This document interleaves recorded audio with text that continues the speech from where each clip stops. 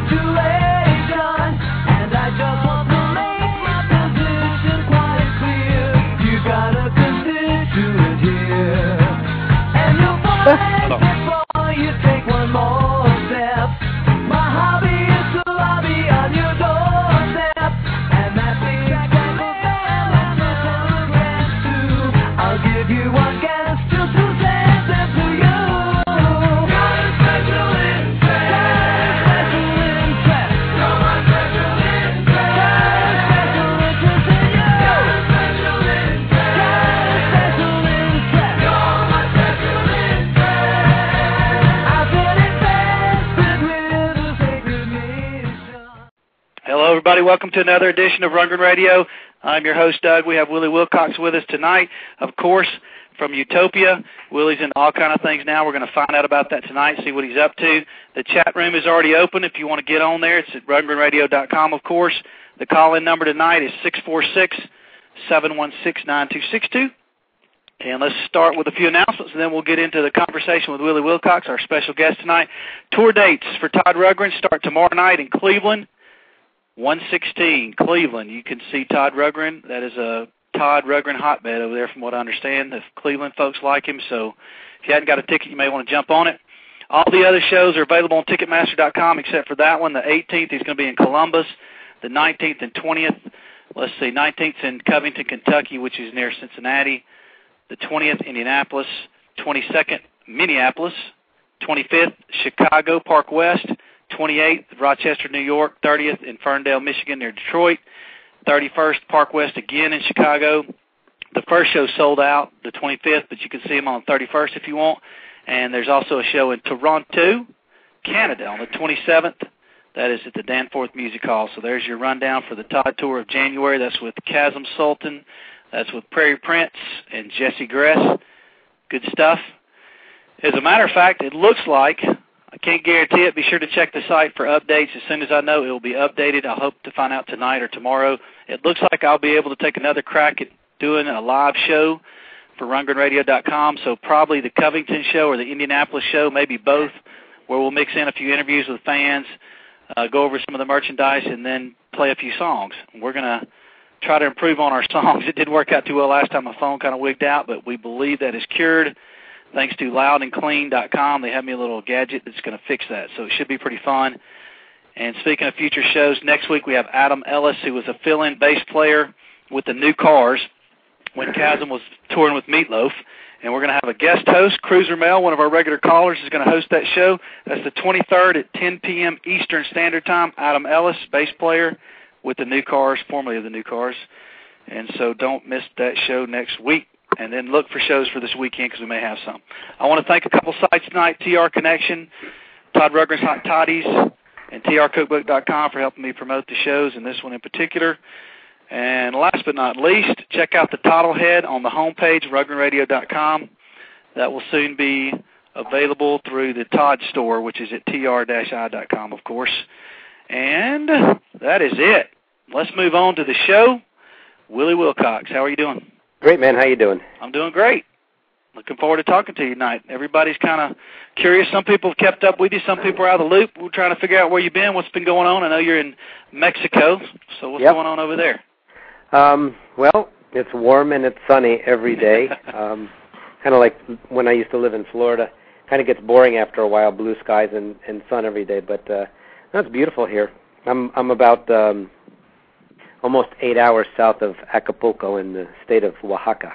All right. Is it pretty Americanized over there where you are, like it is in some places, or no? No.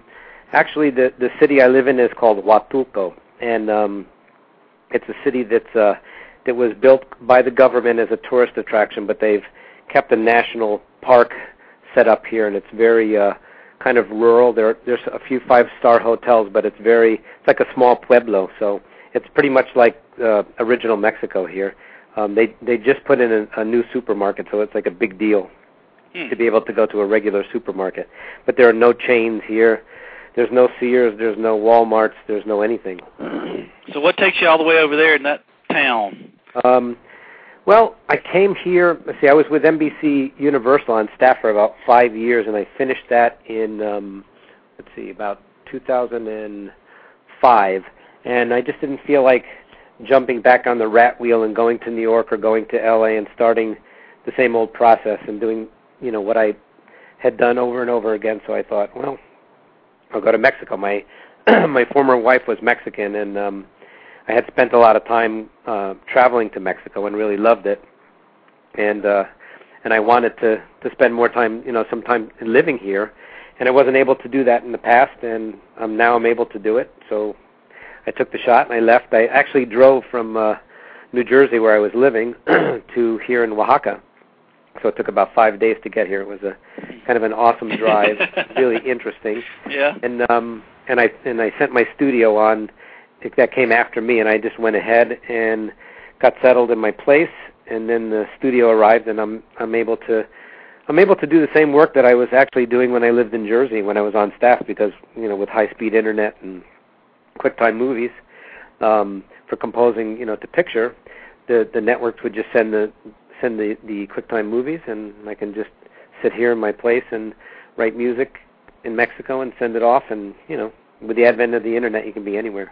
Yeah. So you didn't upset anybody that you were working for at that time? No, not that I know of. Up and moved. Yep. 5-day road trip. Yep. It was awesome. I bet it was. So you said living with a little Mexican accent there. Have you learned Spanish real well, I take it? I do pretty well now. I'm probably about 80% fluent, but I can understand. I can travel around in Mexico now. So I bought a Jeep. So I was up in another city called Puebla, which is outside of Mexico City, and I got my Jeep, drove back. So before I couldn't drive around because I couldn't speak well enough. So if you get lost, plus the infrastructure here is very different. It's not like the States where everything is super highways. Even if you pay for the super highway, it may be a super highway for a while, and then all of a sudden it's like like a 2-lane road with lots of potholes in it, and cows and horses and chickens and whatever. So it depends where you are, but there's there's infrastructure and there isn't, and that changes as you go through Mexico. So the strategy of adding an O to the end of everything doesn't work when you're looking for directions over there? No. Yeah, like Brad Pitt was trying in that movie with Tony Soprano. Yeah, okay, good deal. So you're in Mexico. Now, are you doing some real estate over there? I've been looking into, that was one of the original ideas that I was going to do, is to develop some properties. And I was brought here by a company, a real estate development company out of Oaxaca. And we were going to do that in the beginning, but they ended up determining that the land that was near here was too expensive to build on.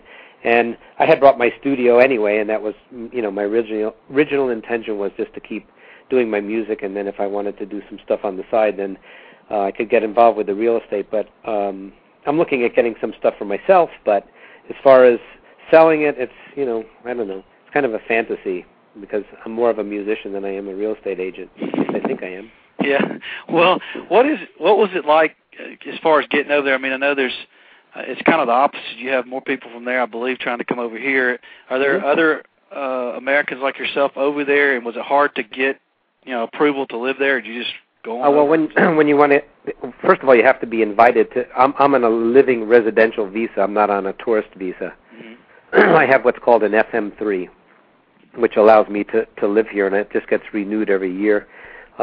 After I've been here almost 3 years now, 2 more years and I'll be able to apply for Mexican citizenship, so I could have dual citizenship. You might ask why and say, well, there's a lot of land. This is getting kind of touching back on the real estate thing. There's tremendous amounts of land, oceanfront property, that are owned.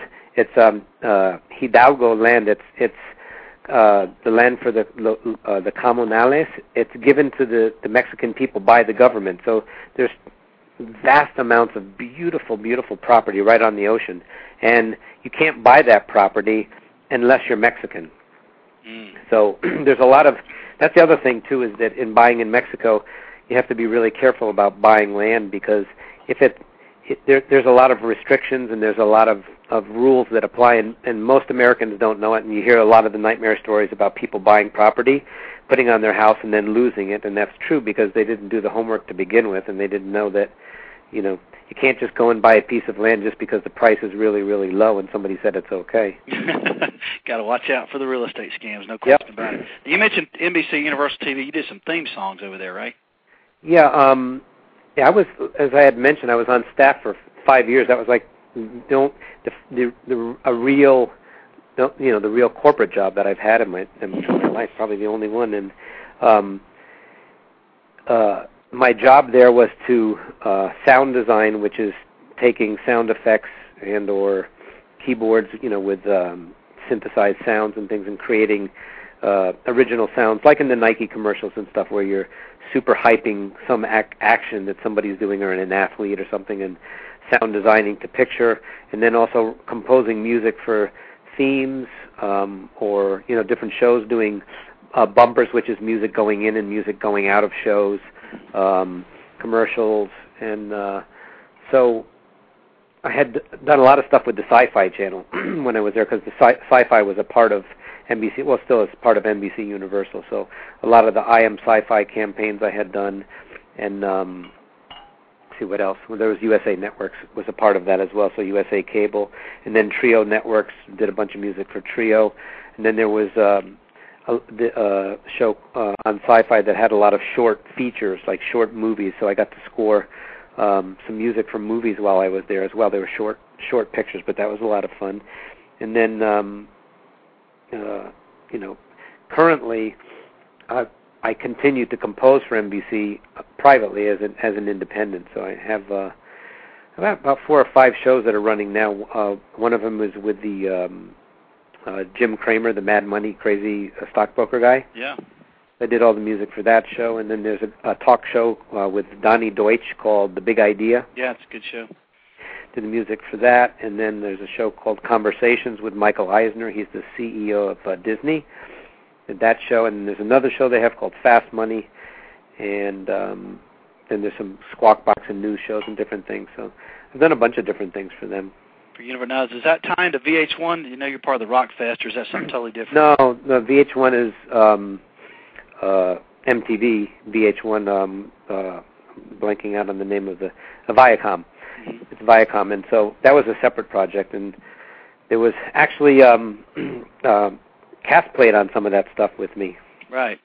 And it was how'd you hook that up? You just give a call? It was my friend was the producer that I had worked with in Miami, and he was hired as the executive producer to produce that series for VH1 called Classic Rock Series, and the package contained, I think it was We Are the 80s, Super 70s, Metal Mania, Rock Fest, Soul Power, Pop Show, a bunch of stuff.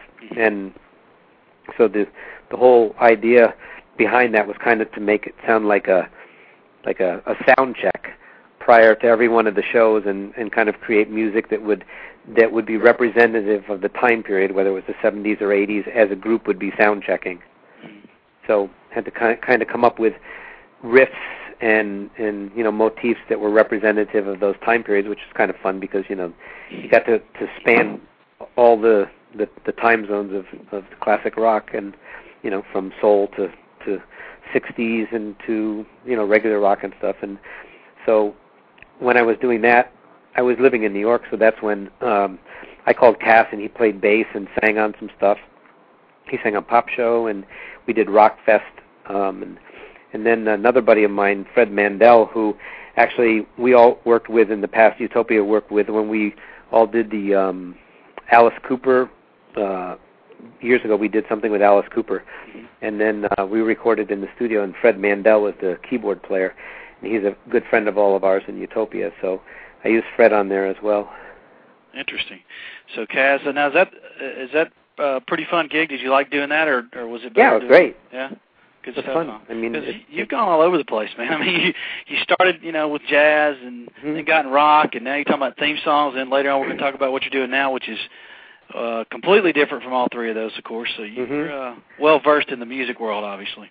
Well, I mean, I'm musical, and when I first started playing, jazz was my love, and Roger and I really shared that companionship of love for jazz.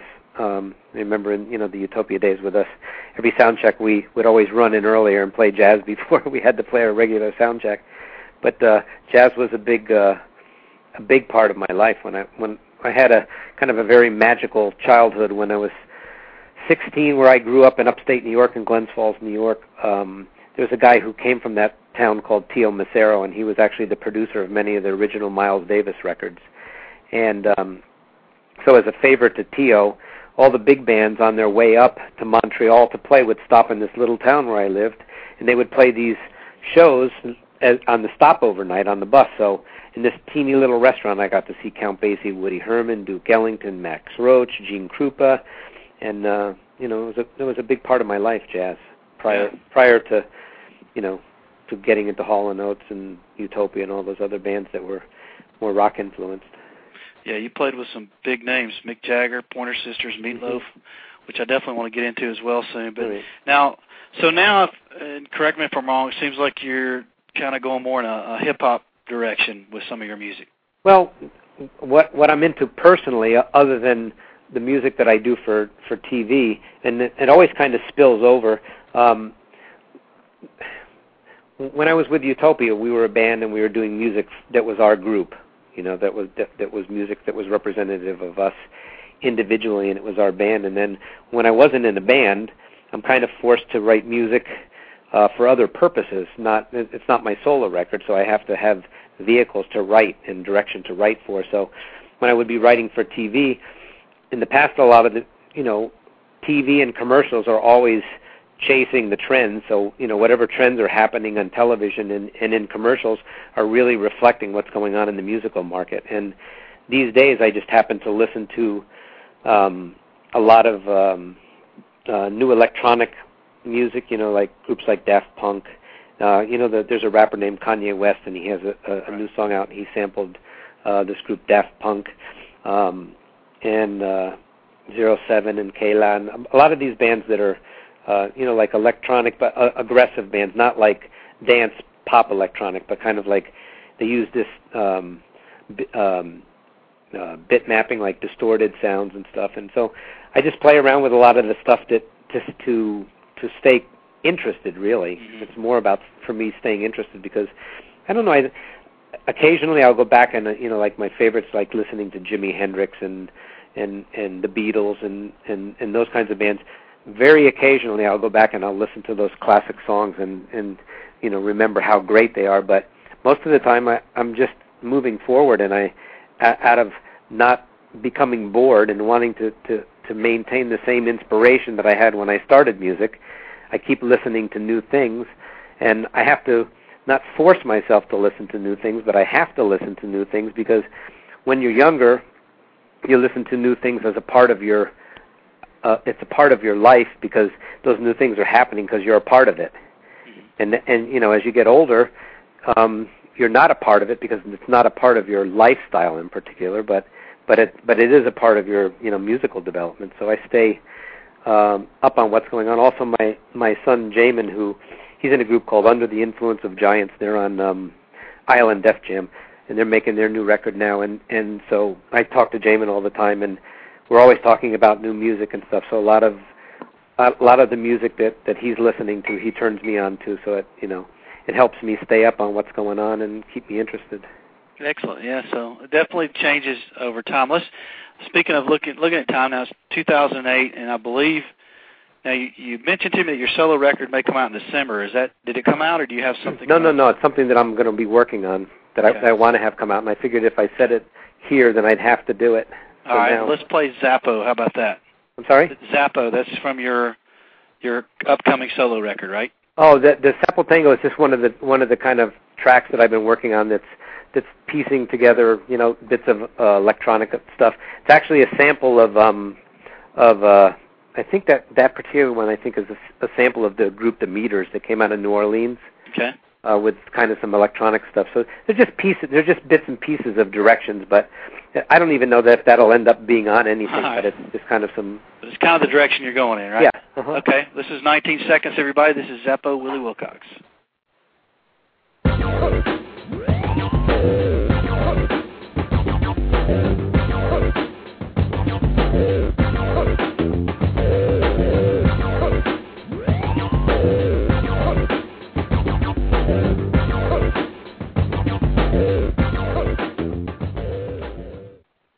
Excellent. All right. So possible solo album coming out. Yep. All right. I figure I've never done one, so I at least owe it to myself to do it. There you go. It sounds like you're in a couple of cliques that are probably pretty fun. One of them being in the boxing world, the other one being in the Playboy Centerfold world. So, oh yeah. let's talk about the Playboy Centerfold first. That seems to be the more fun clique. Okay. There's Yvette Lopez. You got a production with her and a song out. Yvette is of Mexican descent, and actually when I was in L.A. in August, and I had written years ago a song for this artist named Stacy Q, who had a big hit with the song I had written, and she actually is still touring and doing stuff, and I had met with her manager. Her manager introduced me to Yvette, and we spoke, and I had heard one of the productions she had done with one of the producers, actually the producer from the group Expose, which was a big band back in the day, in the dance day. And so I heard her track, and I liked it, and I said, well, you're of Mexican descent, and I'm in Mexico, so why don't I start thinking about a track for you to do? But I didn't want her to be just standard dance style track. So I went back to Mexico and started, working on some ideas. Then Yvette flew down for 3 weeks and worked here at the studio, and we came up with this track. I wanted to have there's going to be a rapper on the track. There's a main part of the track. His name is Cream. Maybe we can play something from him later, but he's just finishing up the rap portion of the track, and he'll be doing kind of the track with Yvette. And the idea behind the track was that we were going to use traditional Mexican instruments with kind of like there's a producer that's pretty successful now in the dance world. His name is Timberland, and he does that song "Promiscuous" with Nelly and a lot of different Nelly Furtado and a lot of artists. Missy Elliott he produces, and so kind of has like those kind of grooves, but using traditional instruments. So the version that I sent you doesn't have the real instruments on it. It only has the mock versions of the instruments that I'm going to be using, but there's kind of like mariachi string kind of stuff in there and accordions and stuff, but that stuff is going to end up being replaced with real instruments, but sampled, not just playing straight, but they'll be sampled, and then I'll reappropriate them through the track, but they'll be real. So I'll have the influences of the culture that's here in Mexico using traditional instruments, but it's going to have kind of a modern, hip-hop kind of dance vibe, and that's it. And then Yvette is going to Sundance right now, and then she's meeting with Jose Cuervo, because I think we're looking at trying to complete a package with them for her to be the representative, and then for them to shoot a commercial using this particular track and Yvette as the spokesperson. Yeah. So nowadays, it's a lot more advantageous to market your songs and lock them with endorsements and major corporations than it is just to release a song, because we all know what's happening in the music business with people downloading and exactly. what's happening with the computer. So it's harder and harder for musicians to be paid, on a fair basis for releasing a song. Especially you can get a single for 99 cents. Ringtones are out selling records. So part of what I'm doing these days as well is looking for marriages for my music. Hence, I hooked up with Yvette because she has visibility in working with other companies that I wouldn't be working with, and I'm not going to get the Jose Cuervo or Playboy unless I have another Traparatus drum machine and win the Excess of the Year award. Yep. Maybe I can help you, Jose Cuervo, and I go way back. Way back. Yeah, way back. So when was she a centerfold in Playboy? I don't even know. I can't remember. It's not that I can't remember. I don't know. Yeah, I got you. I didn't see her issue. She's supposed to shoot in March here in Mexico again for another centerfold. Yeah. Okay, well, let's play that. It's a 46-second clip. We'll play that, then I'm going to take a call. We got a caller from area code 815. If you'll hang tight with us for 46 seconds, we will play this song we talked about. Cool. Here we go.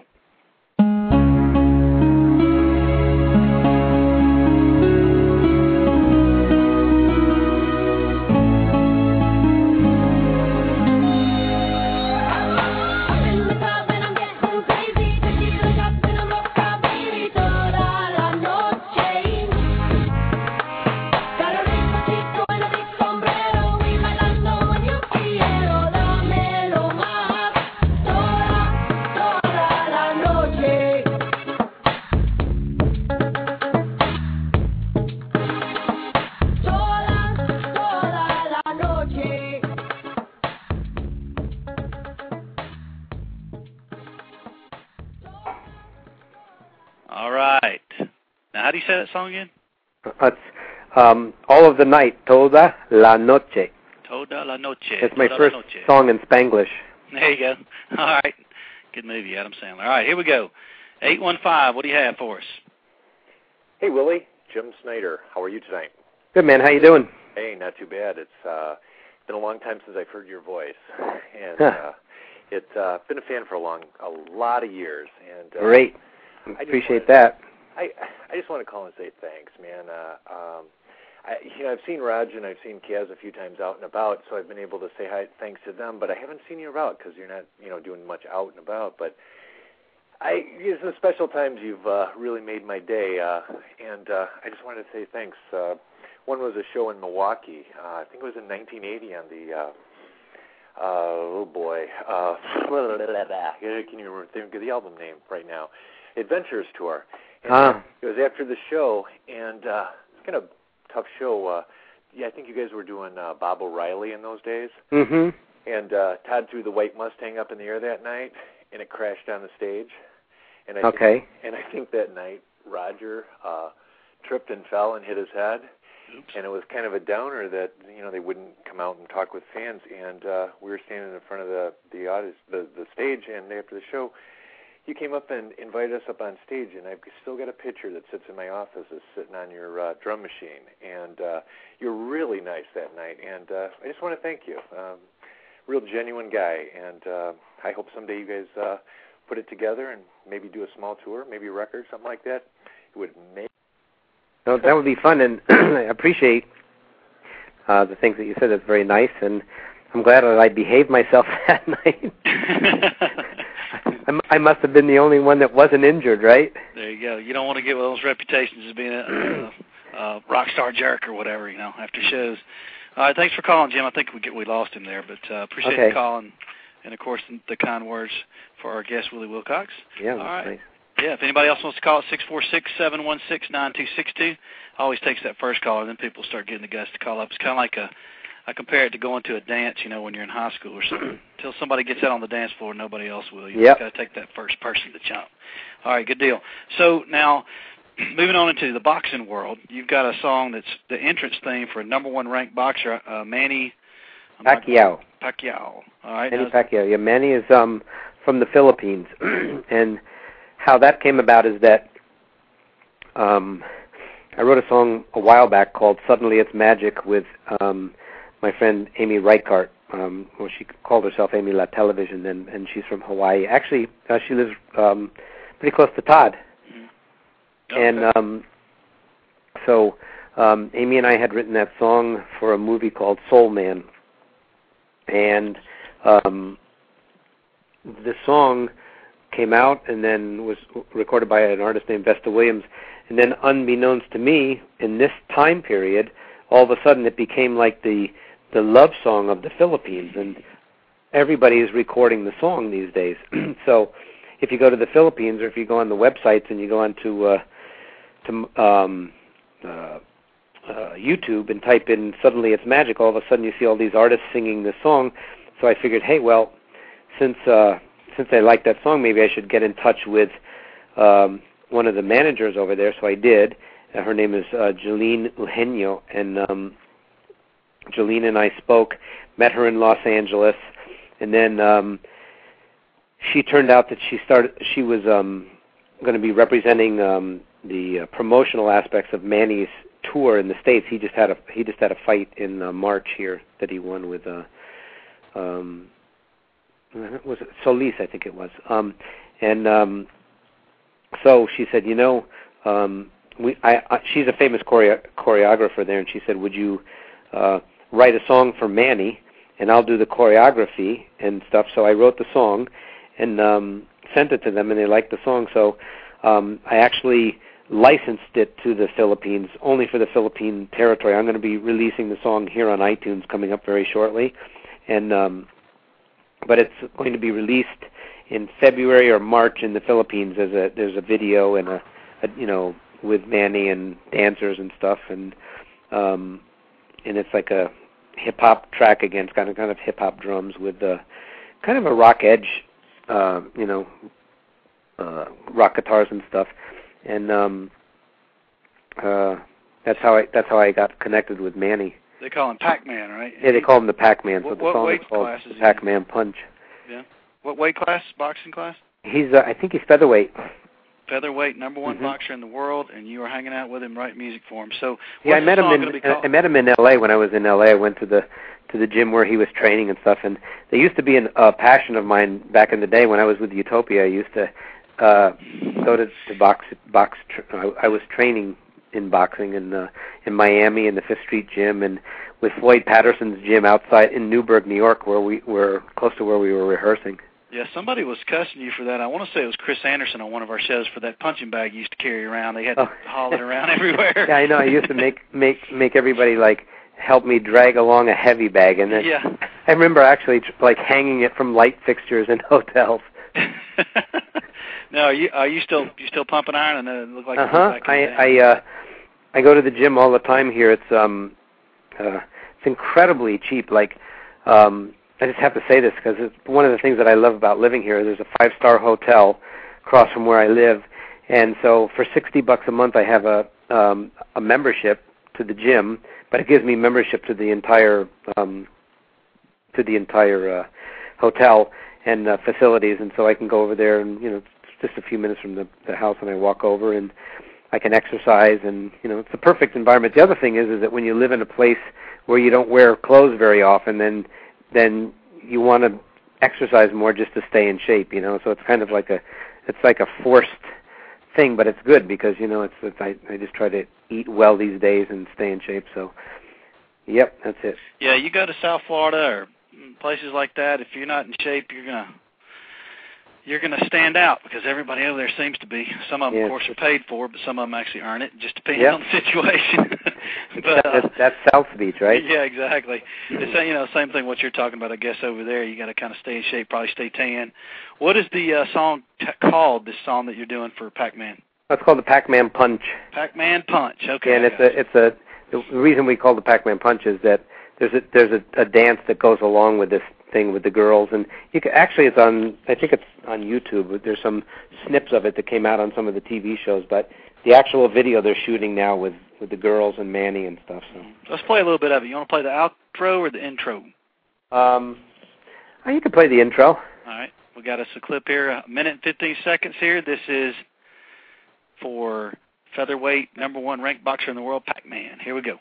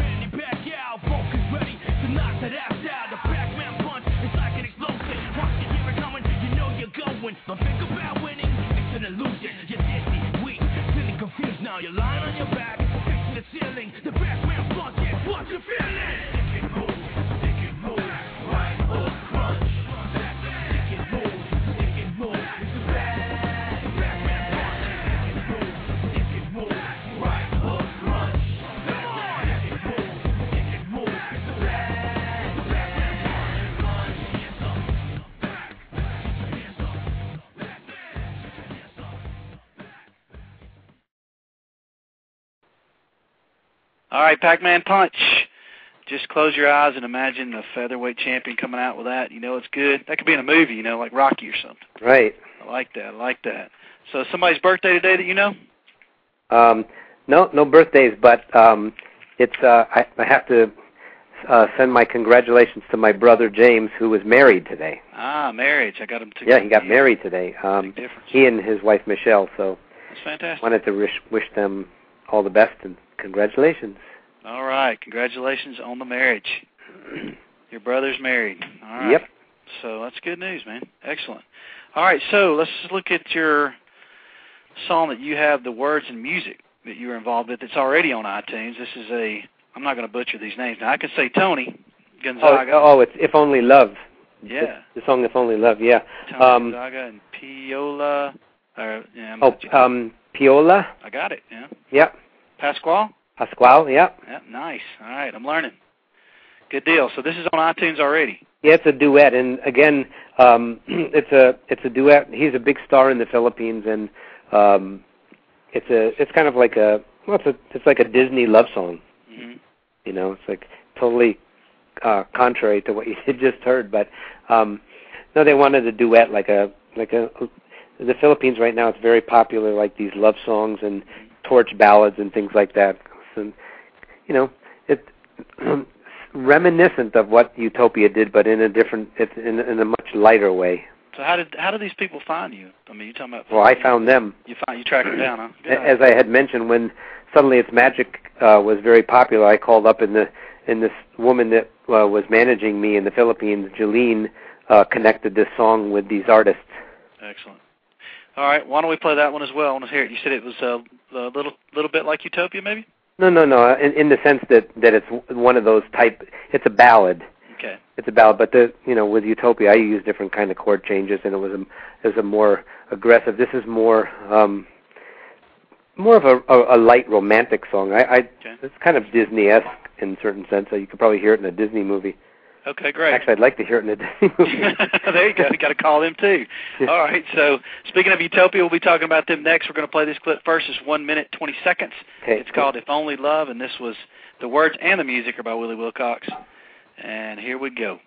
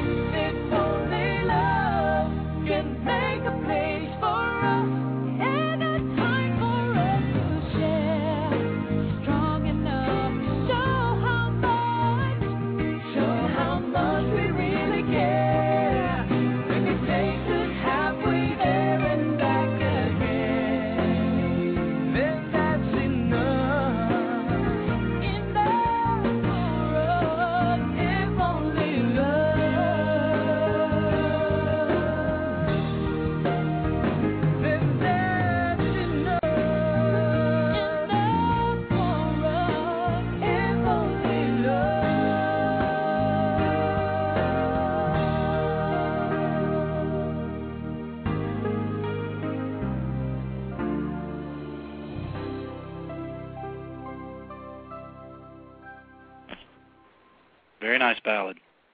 I got to get my Kleenex out. All right. If you're going to blow your nose, I can mute you. Just let me know. No, back on air, of course. Here we go. All right. Speaking of Utopia, Roger Powell wanted me to tell you, sorry you missed the show tonight. He wanted to give best wishes to the fans and give you a warm hello. Big cool. Warm hello, he said. Sup, Raj? Yeah, Roger was on. He's I know, I listened. Oh, did you? Yeah, I listened. Good deal. So Yep. He has also been in the corporate world like you and still is, as a matter of fact. I know. Yeah, he's working at Apple still. Yeah. His record sounds good, too. I heard parts of his record, and I heard the interview is cool. Yeah, he's done real well with that record as far as, some of the reviews and those type of magazines and the, awards and whatnot for that type of sound. It's been popular as far as that goes. I don't know about commercially. I don't have any privy to information on that, but I know it's, the people that are in the know, that his peers have really taken a liking to that CD. Fossil Poets, of course. Yeah, it's a good record. FossilPoets.com if anybody wants to get it. And we talked to him a little bit about, a possible reunion. Of course, his problem is that he's got a real job, that's paying him pretty good, it sounds like, and he's set and just can't walk out of the office and go be a rock star again or anything like that. Right. But I know there was some talk, there was a lot of stuff. Fans were disappointed, apparently, when Todd had decided to go with the new Cars, because for some reason there was big talk about a possible Utopia reunion in 06. And I know a lot of people were wondering what happened with that, if why that fell apart, if it did, if it was even true that y'all were talking about doing that.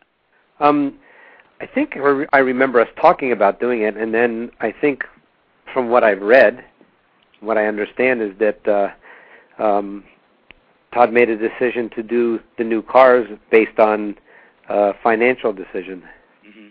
And it was more lucrative to go out and do the new car. So I think that was the basis on which he moved forward to do that, which I would do the same thing. Money talks, right? Well, so y'all had gotten as far as looking at what Utopia, might do commercially if you did tour again, or it was that? I'm sorry, say that again? Y'all had looked far enough into it where he had an idea what it might do versus what the new Cars could do, or? No, it never got that far. No. It never got that far. I'm not sure exactly what happened. I mean, I was asked, would you be interested? I said, sure, I would be interested. And then I heard that over a period of time that they were going to form the new Cars, and that was the direction. So that's where they went. But there was no discussions as to, it never got to the point where it was like, oh, okay, Utopia, new Cars, we're going to do this, we're going to do that, or there was never that much that was formulated to make that kind of decision. I got you. So what about in 92, there was a short-lived kind of reunion? Yeah, it was 93, wasn't it? In the Japan tour, or no? Yeah, 92, I believe. Maybe 93, but I believe it was 92. And so that one was, can you tell us a little bit about what happened there? Y'all just didn't do that very long. It was just for Japan only. It was only set up to go to Japan and come back, and it was set up to make the DVD that was sold live in Japan, where it was at the Sun Plaza. Yeah. So it was only designed for that. Yeah. It was only designed to go over to Japan, play the maybe 8 dates that we did or something, shoot the video, sell the video, and come back. There was never any intention of it becoming more than that. Right. Did you have a good time doing that? Was that a good time? Yeah, I liked it. Yeah, I bet. I love Japan. Isn't it great? The audiences, anyway. I always say this on every show, but I just love it because there's a Nearly Human video out, and they just don't get, they don't try to interrupt the songs and yell and all this kind of thing.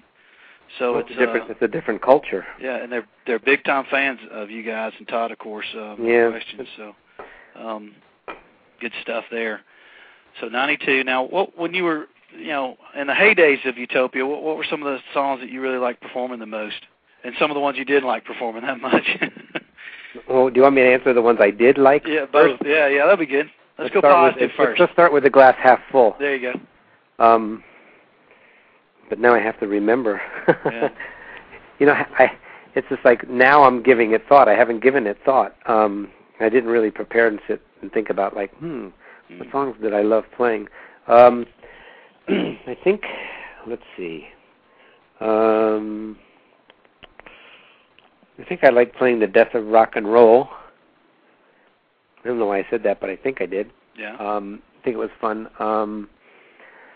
The Last Ride I liked playing.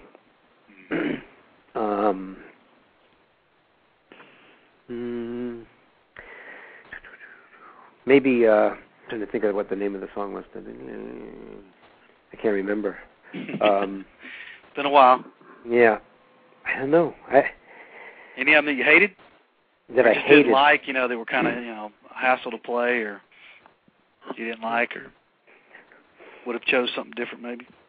No, not really. All right. Not really. I can't remember all the song titles. I mean, I'm kind of like at a loss. Yeah, no problem. That's some of the questions we got from the chat room. Somebody wanted to know. What we always seem to get these stories about the Raw Tour, and Maurice and all these kind of things. I mean, it seemed to be an extremely popular show, but of course, carrying around all that stuff and the pyramid, etc. There's always been some crazy stories about that. Mm-hmm. Did you enjoy that tour when y'all did that? Was it a lot of fun? Yeah, I mean, it was a gigantic extravaganza. It was, I'm sure the other guys have talked about this, but we were limited where we could play because it was so tall. There was only certain stages that could accommodate the pyramid. Mm-hmm. And we had the waterfall around the drum set and the fog machines and the wind and the glass guitar and Todd climbing up the pyramid every night and us wondering when the tour would end quickly, mm-hmm. Because he would break his neck. But that was fun. That was a fun time.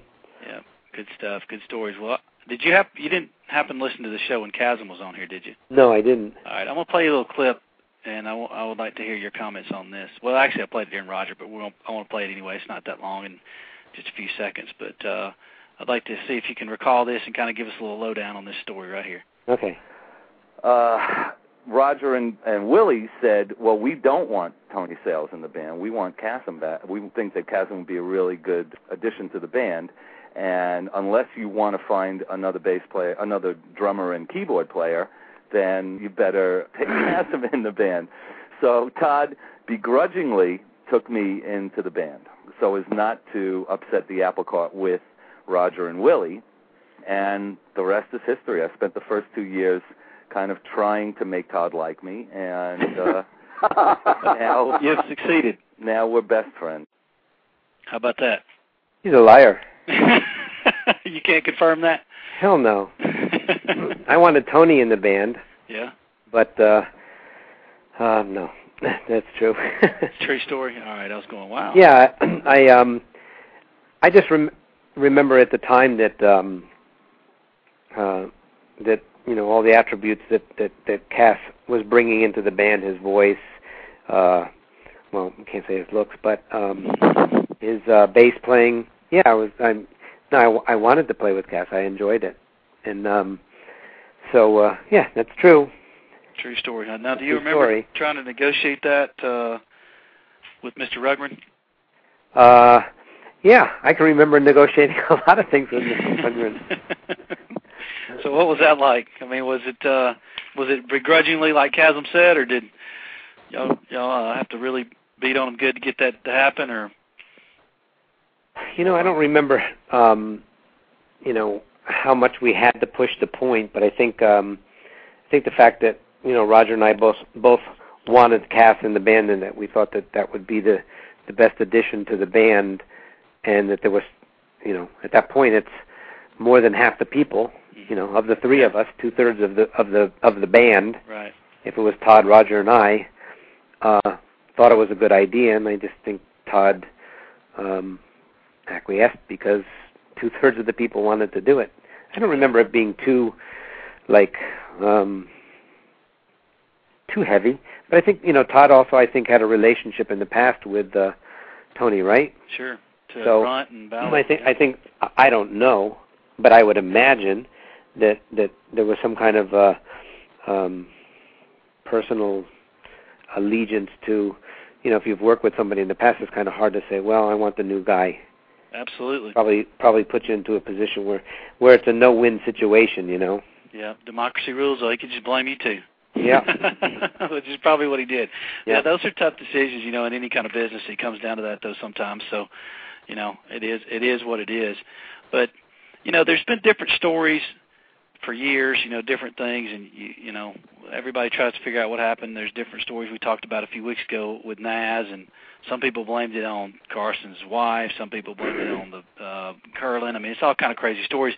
But there was, there's a lot of belief that Utopia really truly was a democracy, and that everybody did kind of have a say on how things went, at least for a while. Mm-hmm. Would you agree with that?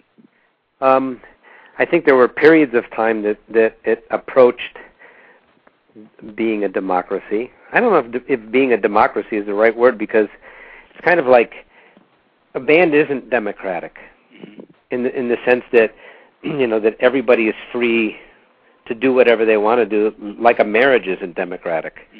There's compromises when you have relationships, and in the band in particular, and there's also the creative, the creative visions, like in our case, of 4 different people, each having his own creative idea about what should be there, each having his own creative skill set about what should be there, as well as having 4 distinct personalities that have nothing to do with music whatsoever, coming from different places and walks of life with different families, and it becomes very complex, like any relationship does.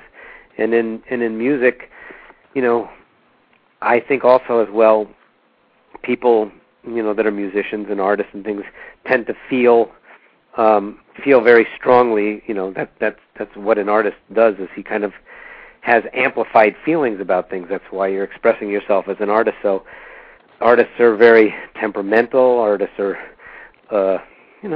we're pretty much demented people. We're dysfunctional people to begin with. Yeah. Would you so say kind of having a democracy with dysfunctional people. At a young age, to boot. I mean, at a young age, with testosterone and whatever. I just don't. I don't know if it even makes sense to talk about there being a democracy, or if there ever was. I think it's fair to say that opinions ebbed and flowed. Well, that's part of compromise until you have to have that going on. I think in different periods of time, depending, I can remember specifically in different periods of time, some people are more creative than others in specific periods of time. Some people are, like one record that we may do, I'm not picking one in particular, but I'm just saying one direction for an album may have been a direction that was more in tune to one band member than another band member, and that band member was more active or less active, or more interested or less interested, because and that's the ebb and flow of things, and so people would step up to the plate and step back from the plate, depending on a lot of things. So did you? So but it was never. We all sat down and said, "What do you think? What do you think? What do you think?" And we all got an equal vote, and at the end of the day, the majority wins. That never happened. It wasn't like that. So let's take this example you gave, where you have, an album that's catered more towards one individual. I mean, would that individual come to the group and say, "Look, I got these ideas," and everybody go, "Oh, we kind of like that. We'll run with it," or, is it kind of how did that work exactly? Well, most typically, since Todd preceded all of us with his own career, and wrote all the lyrics for the band and many of the melodies for the band, he was always leading the band in that sense. I think that was always a big part. I think as the band matured and as time went on, that changed, but I think it was always prevalent. Okay. All right. Well, that's some good Utopia conversation. We got a couple callers that are interested in talking some more about whatever they want to talk about. We're going to take a call from Melinda, I believe, from Texas. Is that you? Hey, Doug. Yeah, it's me. Hello. Can you speak up a little bit? Okay, I'm using a different phone tonight. Is it not good? Put your mouth close to the mouthpiece, and we're all good. Hello. There you go. Hey, what's up? Hi, Willie. It's How you doing? I'm good. Are you doing good tonight, too? I'm doing great. Oh, good. Listen, both of you guys, I want you to know that I was looking so forward to this show. I'm not watching American Idol. Just well, I have to tell you, I am. You're watching it? Yeah, right now. Well, I have to admit, I've got one eye on it. Oh, here we go. Yeah, I knew that. He suckered you in for that one. I'm not watching American Idol. Yeah. Oh, shoot. Y'all tricked me. Yep. Oh, well, you guys are talking about Utopia. I thought I needed to call in right now and ask my question. Willie, you played on the Back to the Bars record, right? Uh-huh. Okay, what was the occasion that there were so many celebrities that were there to come up on stage for Hello, It's Me? What was the occasion? I think that they were just friends that happened to be in town. Like Stevie Nicks, I think, was from L.A. Daryl and John, who I used to play with, were in L.A. touring, I think. I just think it was a bunch of people that happened to be there. Not happened to be at the club, but were in town. I don't know if they were asked to come. Yeah, I think they must have been, because I don't think that all these people would just show up to happen to to go and watch that tour, but maybe, I don't know. But I know that they were all in the area for. Well, I know Stevie lived there, and I know that Daryl and John were in town.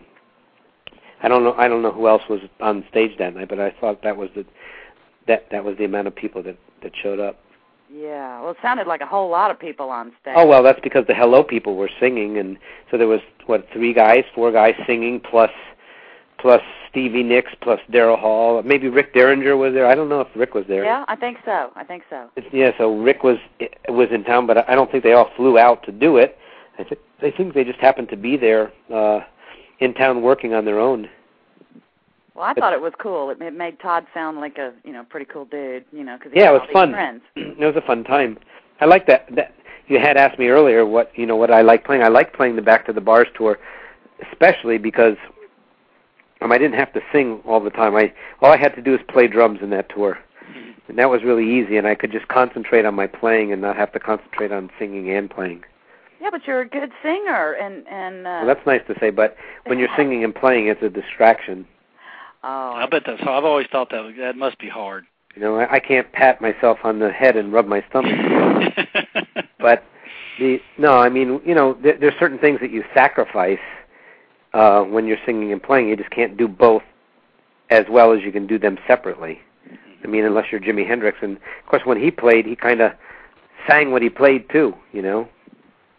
So it's a, there's you lose a little bit of focus in both areas because you can't lay into, without distraction one or the other. You have to kind of be attentive to both. Right. Well, there were a few times though that you sang live, right? Oh yeah, and all the Utopia shows I would sing. We all sang live, and then we all had our songs that we would sing as well. Mhm. Well, that's one of my favorite things about Utopia is that all 4 of you guys sang, and you all had great voices and were multi-instrumental. You guys had it all. Oh, that's nice. Yeah, it was fun. I definitely miss having Utopia around. If I could just put my vote in for that, okay? She votes for Utopia. There you go. 1 vote. All right. 1 vote. Good deal. Okay, here it comes. My big question. When you have been on tour with Utopia or any other bands, in the past, do you do your own laundry or do you have someone else do it?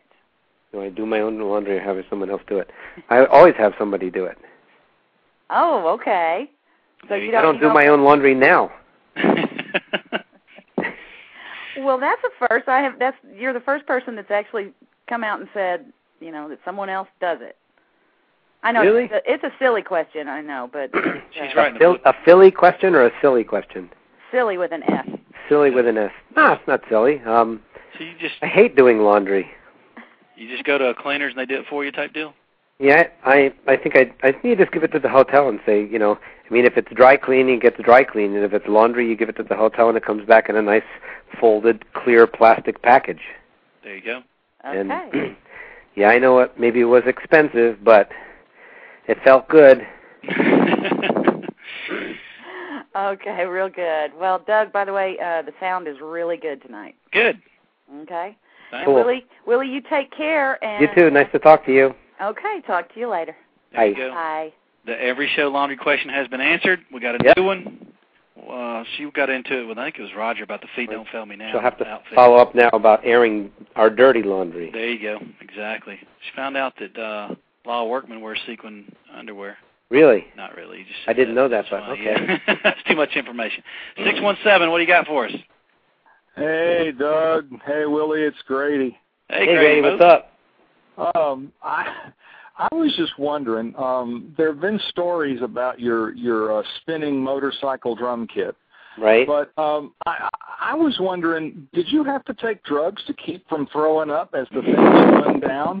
Or no, I just take drugs because it feels good. Not for any particular reason, like spinning or anything. No. It's the only thing that I can remember that, as you say that, I never got dizzy, but I can remember that we were talking about Chris Anderson in the heavy bag. Well, don't worry, because Chris Anderson got me back by having the guys and the road crew, because they would spin the bike super fast some nights. I can remember doing my solo, and then all of a sudden the centrifugal force was so great that I had to hold on to the hi-hat with one hand so I wouldn't go flying off. And so I'm playing the solo with one hand, and people are probably thinking like, oh, wow, cool dude's playing like solo with one hand. But that was preservation. It had nothing to do with creativity. Well, those were pretty much in the early days of electronic drum kits, and you could really take that a lot further now with the wonderful synthesized sounds that you can get. Yeah, well, it's funny that you say that. I think they were called Procussion or Syncussion were the first ones that were on that Trapparatus drum set, and they were just synthesized sounds. They weren't samples. And the later part of that drum set, there was a company called D-Drum Clavia out of Sweden. Hans Nordelius is the owner of that company, and he's actually his name is Nordelius, and he's the Nord from the Nord lead, and the Nord synthesizer is very famous. And they had the D-drums that they came out with, and I used those D-drums on tour. And I went into the studio and did a sampling session, and I used the sampled drums with the D-drums that I was triggering. We sent the samples to Sweden, and Hans burnt them onto cartridges, and they were inserted into the D-drum brain. And those were the sounds that I used. And to be honest with you, the sounds that I have today are no better than those sounds that I had back then, because, first of all, they were recorded in a 24-track studio with 2-inch tape and had all the tape compression, and the drums sounded phenomenally well in the studio, and they translated great on that kit. So not a lot has changed since the D-drum time. The bit rate is higher, but for all intensive purposes, that at the end of the cycle of the Trapparatus drum set, the sounds were pretty good. In the beginning ones, they were terrible. We actually had the Syncussion synthesized drum there, and we actually put snares on the bottom just so that you could hear the sound of a snare, because it just had this kind of shitty little farty sound that it would make. And then Chris would try to EQ it and fatten it up so that it ended up sounding like a manly snare drum. But that was a hard period for the beginning stuff. But toward the end, we had good samples. Great show. Nice talking with you. Keep it up, and we'll talk later. Cool. Nice to meet you. Yeah, nice to meet you. Hey, Grady. Grady, still there? Yeah. You going to get to go to Boston? What's that? You going to get to go to? Well, that was last time. Never mind. I'm on a whole other subject, man. on the tour, you were wanting to go to Boston. It was sold out. Did you get to go? Oh, you mean Chicago? Yeah. Yeah, I figured out a way to get some seats at the last minute here. A couple of days ago, some turned up. So very good. So I'll Ready be in there. At all right. Chicago, check out Rockwello. She'll be there. We had a big Willie. We had a big calling for Chicago to get a Todd show. It's been a while. And I don't know if we had any influence on it, but they did get 2, so it's all good for them. Cool. We got another call from 908. You with us? Yes, I am. How you guys doing? Good. This is Jerry calling from New Jersey. Doug, first thing, great show. Really enjoyed listening to all the radio casts. You're doing a great job. Willie, longtime fan. First time I saw you was during the Adventures tour. It's really great to talk to you. I know where you are, 908 area code. You must be near Clinton, New Jersey. Well, I'm actually located in Cranford. I know you used to live in Jersey. Yep. That was my area code, 908. Oh, you were in Clinton. Yep.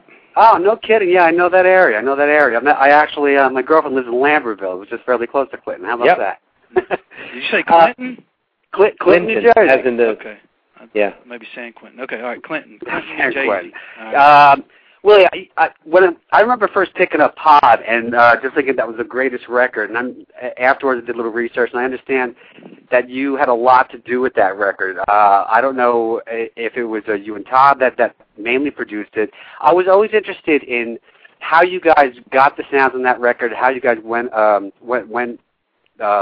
producing it. Great sounds, great songs.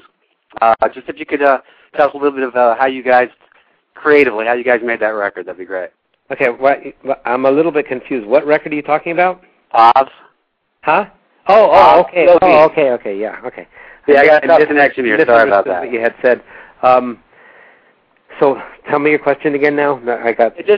I understand you had a lot to do with making the Pav record. I know all the records. You guys worked on all the records. My understanding that you kind of really held the reins with Todd when producing Pav. Great sounds, drum sounds. Just if you can shed a little light on how you guys made that record, that'd be great. You're talking about POV for people who can't understand, because I thought you said Todd at first. Now you said That's what Pav. I thought, too, and I was going like, Sorry about that, guys. I got a bad connection over here. I didn't know Todd at the top. POV, which was persistence of vision, correct? Yeah. Okay, so what happened there was an example of kind of what I was touching on earlier, which is somebody taking an interest in a direction and being vocal about it and kind of expressing themselves and providing material in that direction. That was at a time period when the drum machine and the sequencer really started to it was born, really. It was with the Oberheim synthesizer. It was the OB8 was the synthesizer. The DMX was the drum machine, and the DSX was the sequencer.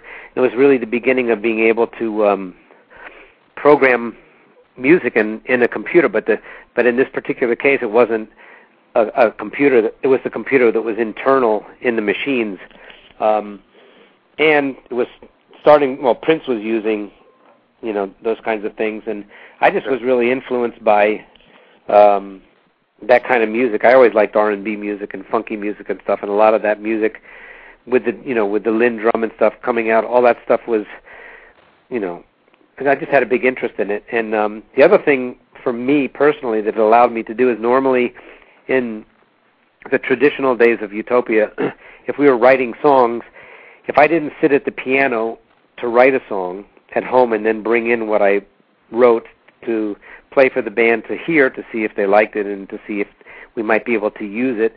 Back in those days, we called them musical modules. Everybody would kind of go off at home and stuff and come in with musical modules, and Todd would say, hey, I got this guitar part, and he'd play it, and Roger goes, hey, well, I wrote this part, that might go with this one. And a lot of our songs were formed, well, not a lot of them, but various songs that we wrote were formed using these bits that we wrote independently, that we changed the keys for when we got there, or mated them with other ones. This was a case where, and then what would happen too for me is that a lot of times we would write material where we would sit in the studio and not have an idea and come in, and then Todd would fish for chords, Roger would fish for chords, Cass would fish for bass notes, and I would play drum beats. And I can remember being frustrated at points not being able to contribute harmonically to the band because I was like a drum machine. So it's like, okay, well, let's do this. And so I would play a beat, but I couldn't say, hey, go to this chord, go to that chord. I could just sit and listen to the guys search for the chords to use, and I might hear chords in my head, but I couldn't sing a chord.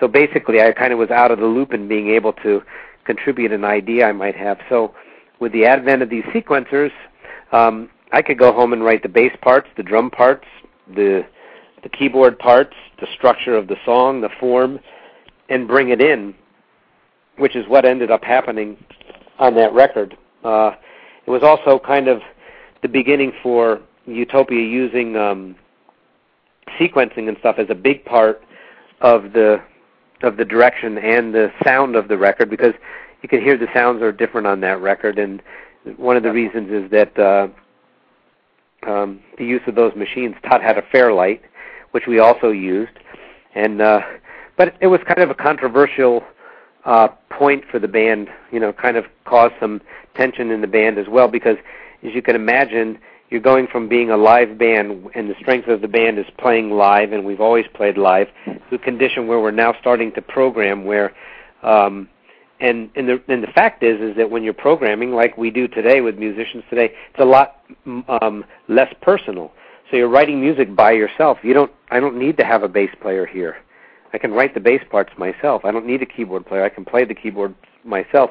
So it kind of ends up alienating, in a certain sense, other people from participating, but at the same time it produces something else.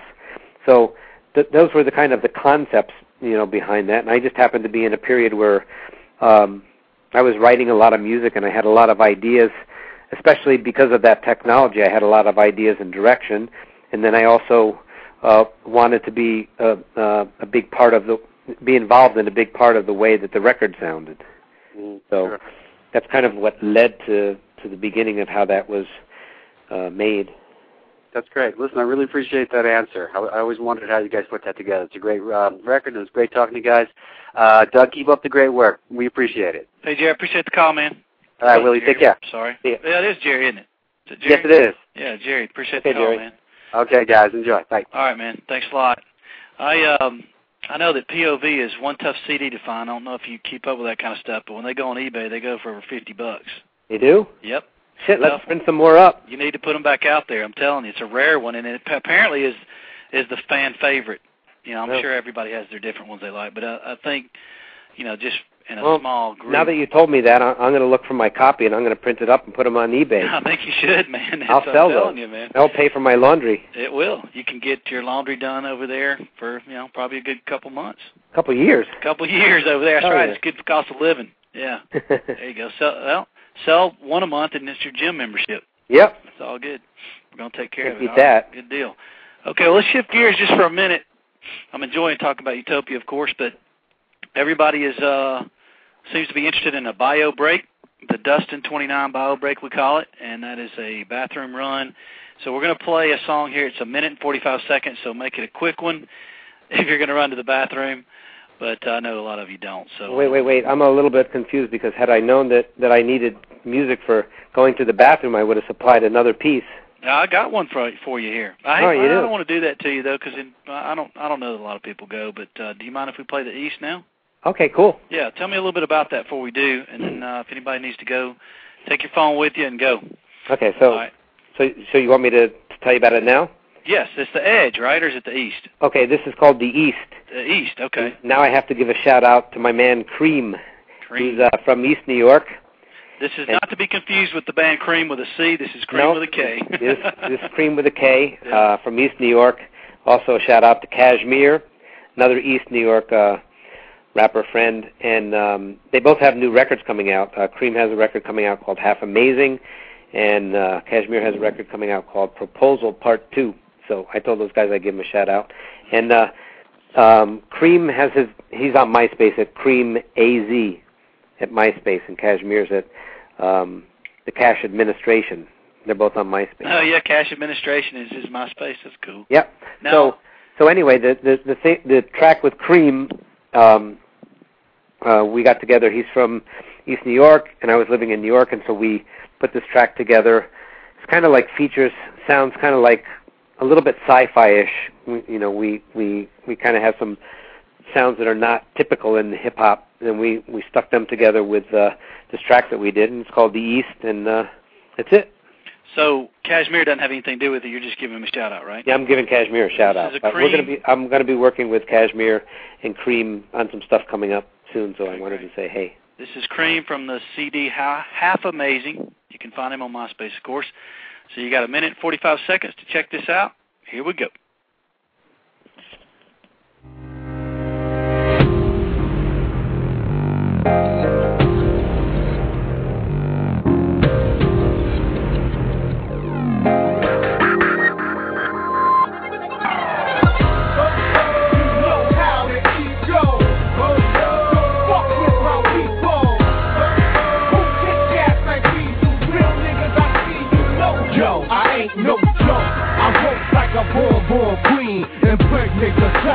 Verbal offspring, it spreads like mail, like my back whole wings. It civilize the mind and make you act more supreme. I blow nucleus so you can all breathe in. Raw metaphor, y'all wild receiving. Mathematics, mentally and physically breathe in, so breathe out and breathe in. What you know about the drama in the streets? The system against me, my heat is your heat. What you know about my niggas over there? My niggas is over here, my niggas is everywhere.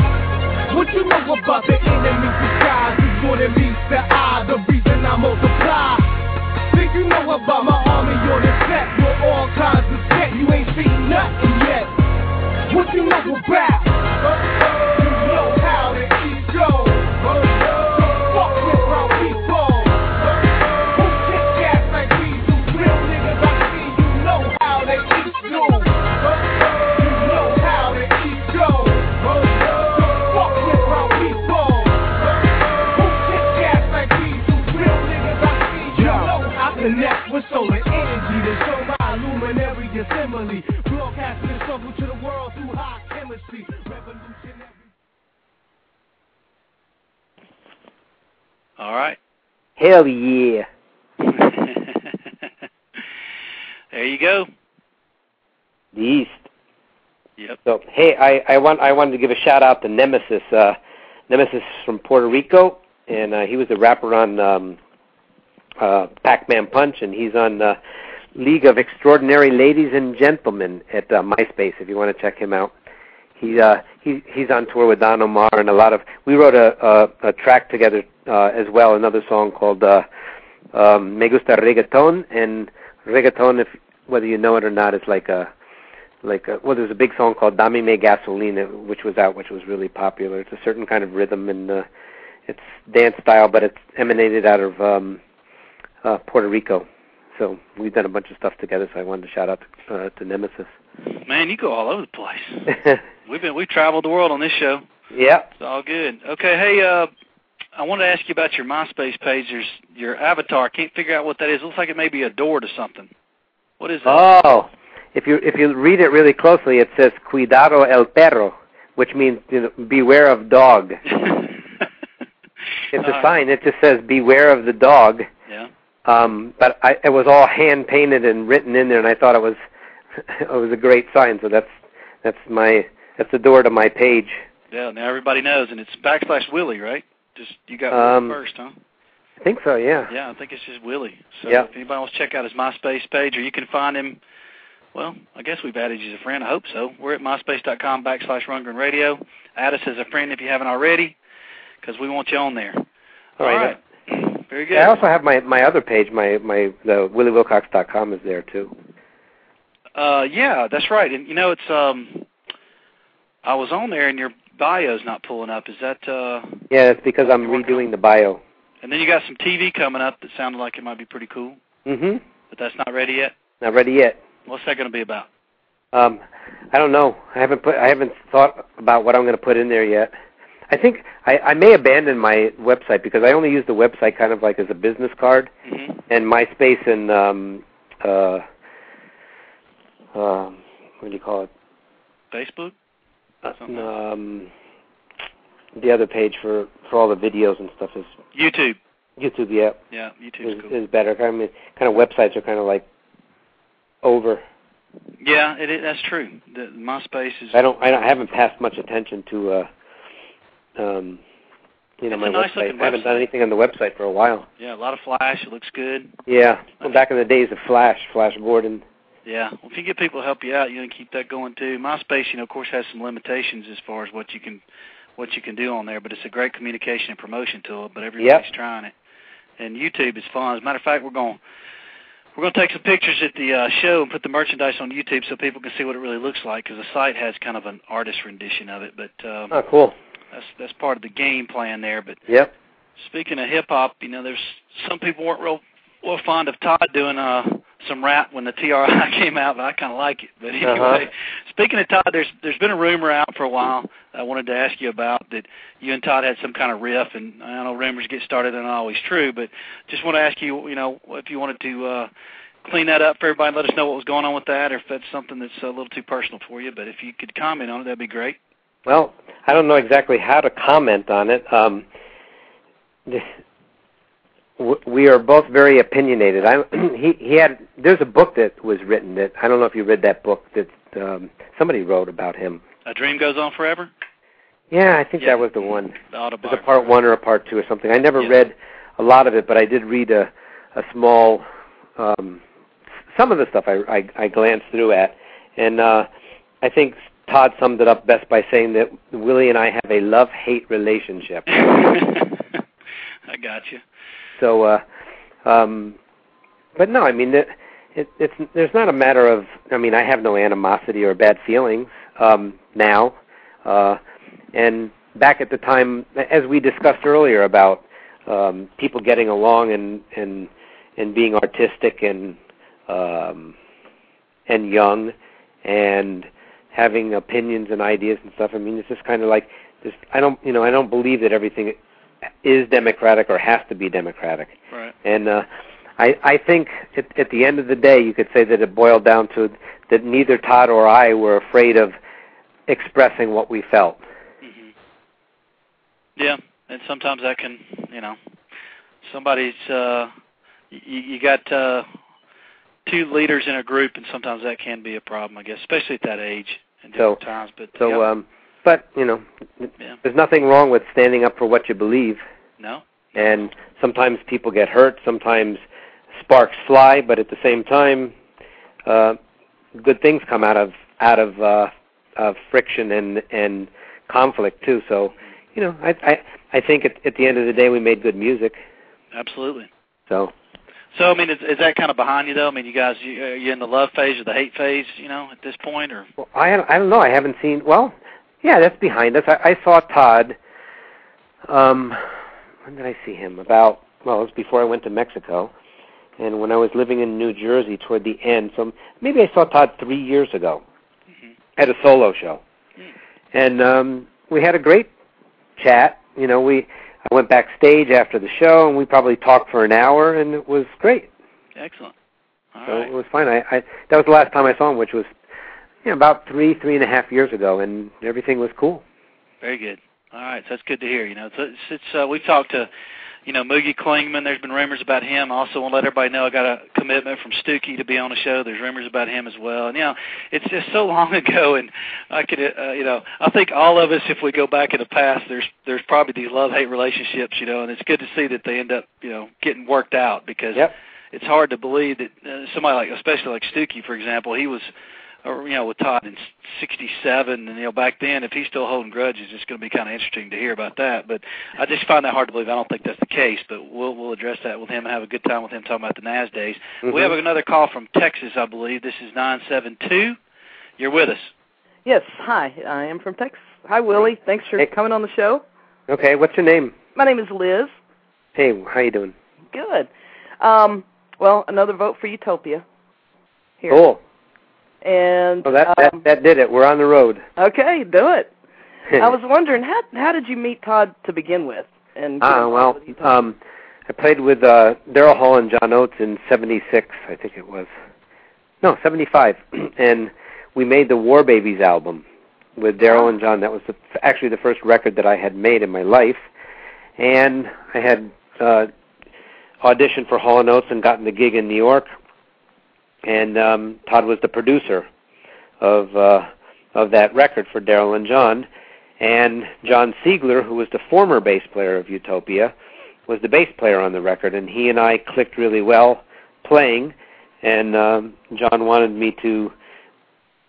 to get me in the band. So there was another case about getting somebody in the band. You know what I mean? I think they went through their own set of perils about getting me in the band at that time because they had Kevin Ellman in the band in the past. And then John and I had played together, and he really liked it. So then John wanted me to be in the band, and I was like, hey, well, I'll be in the band if you want me to be in the band. So that's how it ended up coming to pass, is that Todd produced the War Babies album. Wow, interesting. Another question. I was recently watching the Nearly Human press kit video, and I thought it was really cool that the three of you guys showed up for, I think it was Love My Life. Not me. Yeah, I think it was you. Was I there? Yeah. Yeah. Well, it's on the Maybe video. This is what Cap told me the other day. He said, yeah, we were there. And I can't. Was it a surprise? Yeah, it was a total surprise. Todd had no idea. Surprised me. I never remember being there. Wow. Well, maybe I should send you the video. So much for those drugs that I took to keep from feeling like I wouldn't be sick on the Trapparatus drum machine. There you go. Okay. Well, I guess that blows my question. Yeah, so I can't answer your question because I don't remember being there. Okay. Well, all right, I have another one. Okay. I know I've seen a little bit of footage of the Raw tour, and I was just curious why there's never been like a whole video ever released of that, because I missed it, and I would love to see the whole thing.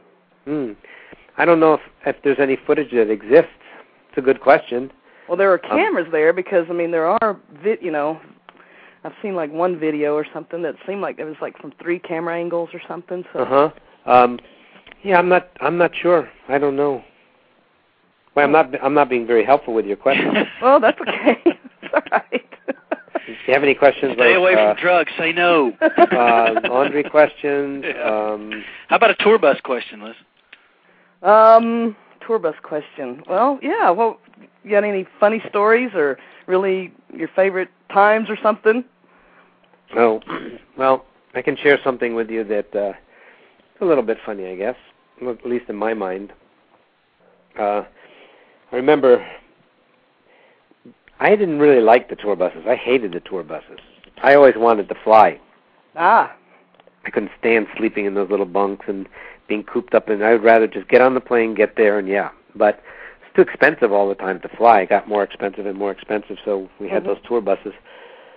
But I remember that the guys in the band called the back of the bus was called the funk chamber, because what would happen is that we would play the shows, and then when we got done, a lot of times I remember not hanging out like to meet and greet, not because I was antisocial, but just because I was like tired and I just wanted to like chill out, so we would maybe meet a few people and stuff, but I was always one of the first people to get back into the bus. But the reason that I really went to get into the bus is that I would always grab a bottle of wine and my favorite Meters records and James Brown records and Marvin Gaye records and Stevie records and R&B records, and go into the back of the bus and catch a buzz and listen to funky music. Fun. And so they called it the funk chamber. So. Oh, cool. The back of the bus. Yeah. Funk chamber. So that's my bus. That's the only bus story that I remember, or that I'm able to tell. Yeah. Oh yeah, that's it. That's what it is right there. Yep. Well, I've always loved the "You Make Me Crazy" video. Do you remember doing that? Oh yeah, I remember doing that. That was funny. It did make me crazy. Did it? That was it. That was at the. That was right after they invented the wheel, wasn't it? Yeah. Yeah, right after that. Yeah. Now that's like early, like pioneering video time. Todd had that video studio, and that was, they had. That was very, very early on, early parts of video, and I remember everything about it. It was fun. Any stories there? Many stories. That you can tell? No, it's not. There was no story. It just was a day of shooting. And I remember. This is funny. I'll share this with you. I remember my hair was getting thin, and so I remember we had to do some spray paint because the lights were so bright, so my scalp wouldn't be reflective. So we painted my head a little bit. And I thought that was pretty funny. Yeah, they used to have a product for that, one of those infomercials. It was supposed to make your hair grow. You spray paint it. I forgot what that was, though. That's funny. By Krylon. Yeah, there you go. Yeah. Okay. Now you have no hair, right? Now I have no hair. I shaved it all. I shaved my whole head off. Yeah. I have no head either. Oh, Lord. Okay, right. Well, again. Is that it, Liz? Yeah, that's it. All right. Thanks for calling. Great show. You're doing a good job, Doug. Hey, thanks. Okay. Appreciate you calling in. Thanks, all right, we got another Willie. call. Got a couple people here. I'll get you on, I promise. Hopefully, if Willie will hang tight with us. 336? 336. Oh, you talking to me? I'm talking to you for 336. Oh, well, I thought my name was Deacon Light. I didn't know my name was 336. Well, that doesn't show up, so I got to Oh, go is it 655321? Like in? But it was a good impression of you talking to me. You talking you're talking to me? Yeah, this is Dee Dee. Hey, Dee Dee. How are you? Hey, how you doing? Good. What's up? Well, what I was wondering, my first question, when you were talking about wine, was that red or white? Oh, my wine? When you'd go to the back of the bus. And yeah, I think it was... Did I drink red or white? Mad Red. Dog 2020. Red. Oh, gosh. No, red. That's puking wine, man. Yeah. It's funny you were mentioning You Make Me Crazy because, see, I'm an old-time, Todd Utopia fan, but I got into radio in 1977, and then when the whole punk thing came about, I had to kind of, punk and new wave and pop and all that, I kind of had to let everything, the past be the past. But that one song just fit in so well when I would play the Cars and stuff. Utopia would always be able to sneak in and be cool with all my so-called new wave stuff. Wow, yeah. And I had this one friend that I also did a club version of the radio show. Mm-hmm. And this guy was like one of the hardcore, Black Flag type people. But he would come out to the club every week, and he always wanted to hear Princess of the Universe. Wow. You sang that one, right? Yeah. Okay, good. Very nice. Yes, and that was his favorite song, and I always thought it so funny because, this guy had never liked anything that was pop at all. Hammer in My Heart was a big dance hit. Mm-hmm. But, just during that whole period, I'd kind of... Well, Princess was a trashy vocal. That was a great song, though. I mean, yeah. That's like and it sounded great in the clubs. It sounds great on my turntable. What do you mean by that, trashy vocal? What does that mean? What do I mean by that? It was just kind of like don't give a shit kind of lead vocal. I like that. All right. That's a great song, though. Yeah. Yeah. Good hearing what you're up to these days. Cool. Yeah. I also thought I'd butt in. I might hijack it and try to get you on my radio show on Deacon Light. There you go. What do you think? I got to get Doug on my radio. DeaconLight.com. Yeah, that's coming in, stealing my thunder. Oh, come on. I want to get you on my radio show. Hey, Rundgren Radio. You know how to find him. Yeah. I gave you the information. It's on MySpace. That's his place. But don't go to the website. But it's great hearing Willie. I've been a Utopia fan since way back when. Cool. And, all the way back to, I guess, what is it, the first Utopia album and Another mm-hmm. Live and all that? Going way back where the wheel was created. Good. Very good. Well, all right. Thanks. Hey, we appreciate it. Look, everybody, Dee Dee, thanks for calling. All right. Bye-bye, guys. All right. Bye-bye. Thanks. Hey, we've got the chat room is trying to reconnect for some reason. That's up there. It is. It should be back. So try it now if you haven't. We got a couple more callers we need to get to right quick. 434 has been on hold for a while. Where are you calling from, 434? It's Bill Bricker from Charlottesville. Bricker. All right. Yes. Very good. Hi, Willie. How are you? Good, Bicker. What's up? I apologize. I've only been, as long as I've been hold as long as I've been listening. I've actually been out playing Last of the New Wave Riders this evening. Oh, okay. I was figuring out the intro riff to that, teaching a guy how to play bass, and it was quite fun. Cool. I don't know what you guys talked about in the first part, so I apologize if it's been repeated. But I was we'll repeat it for you. There you go. Yeah, that'd be great.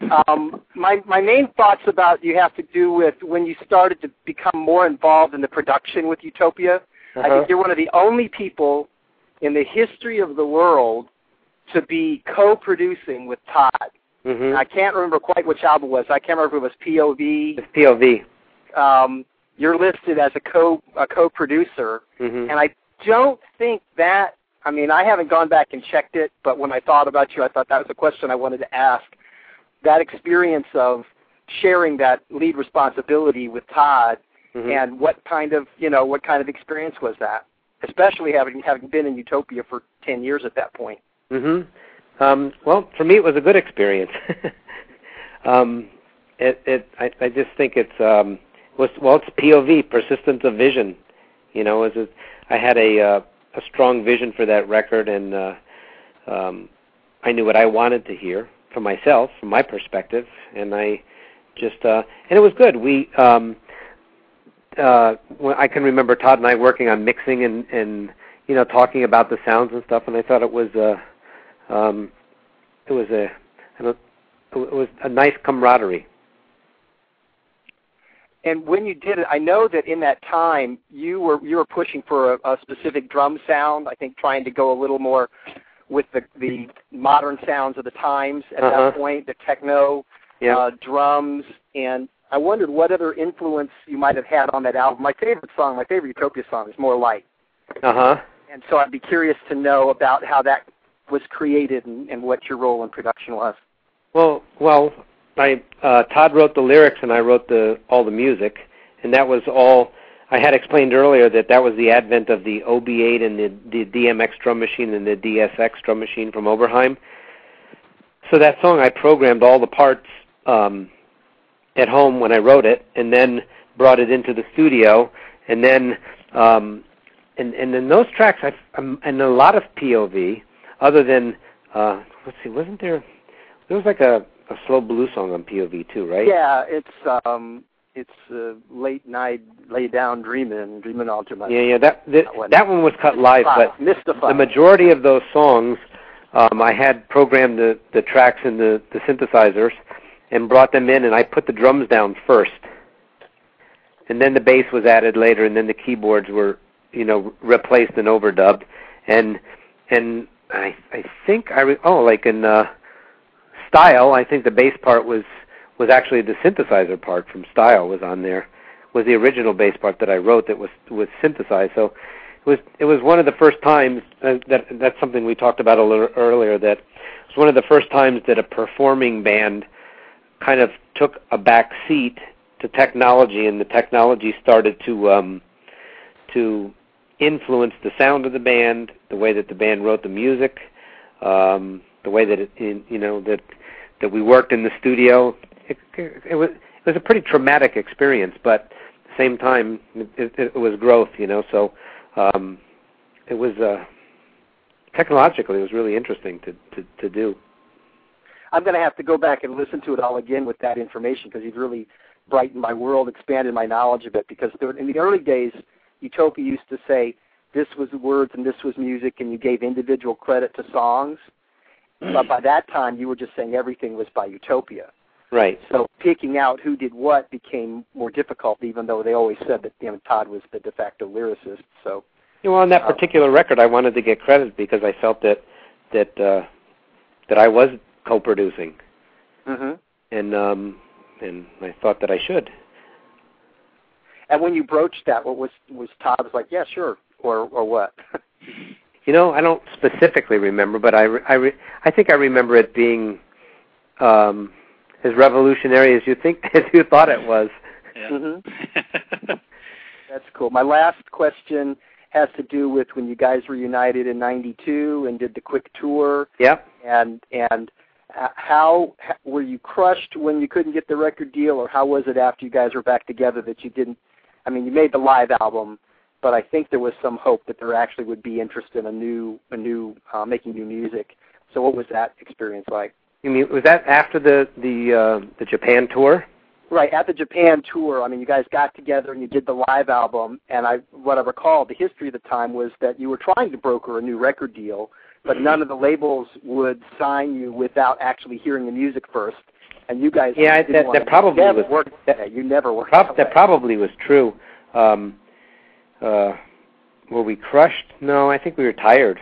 I think we were tired of touring and putting out records and having one thing happen or another thing happen, and it's a lot. It's very exhausting, emotionally and physically to spend that amount of time, and and then again it's the commercial industry, so it's not easy. It's not easy, and then we weren't a straight ahead commercial band either. That didn't make it any easier, but we certainly had our share of potential songs that could have crossed over and been hits, in the Adventures record and all of them. I mean, the other bands. I mean, England Dan and John Ford Coley does "Love is the Answer" and have a huge hit with it. So I could never explain. I could never understand any of that, and I feel like everything in Todd's catalog is just a hit. I don't know. I don't have the answers. I guess.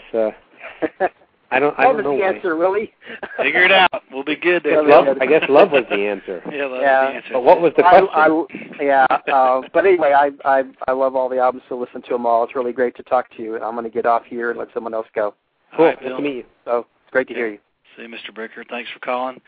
We got area code 513. 513. Hello. Is that Cincinnati? Yeah, this is Cincinnati here. You hitting some of the shows? Yeah, I'm going to be going to the Covington show, but I've seen Willie here in Cincinnati and Dayton several times, and I really enjoyed the shows, Willie. Cool. Yeah, I remember being in Ohio. Yeah, I remember the first Raw show up in Dayton at the Hara. I'd have to say my favorite song, of which you were the lead singer, was the Jealousy song. I really enjoyed the vocals on that.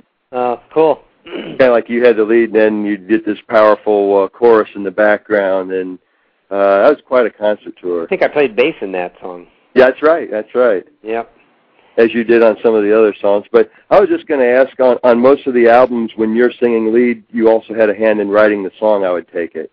Let's see. And Jealousy I did. In Princess of the Universe was Todd's song, and I just sang it. Okay. So not on every song that I sang on was I the composer. Okay. But the POV album particularly I really enjoyed. I thought the production on it was really good. I don't know if it was the advancements in technology or it just seemed quite a bit cleaner than the other albums. Yeah, well that was partially my influence in wanting to have the sound grow. There you go. Hey, 513, I didn't get your name.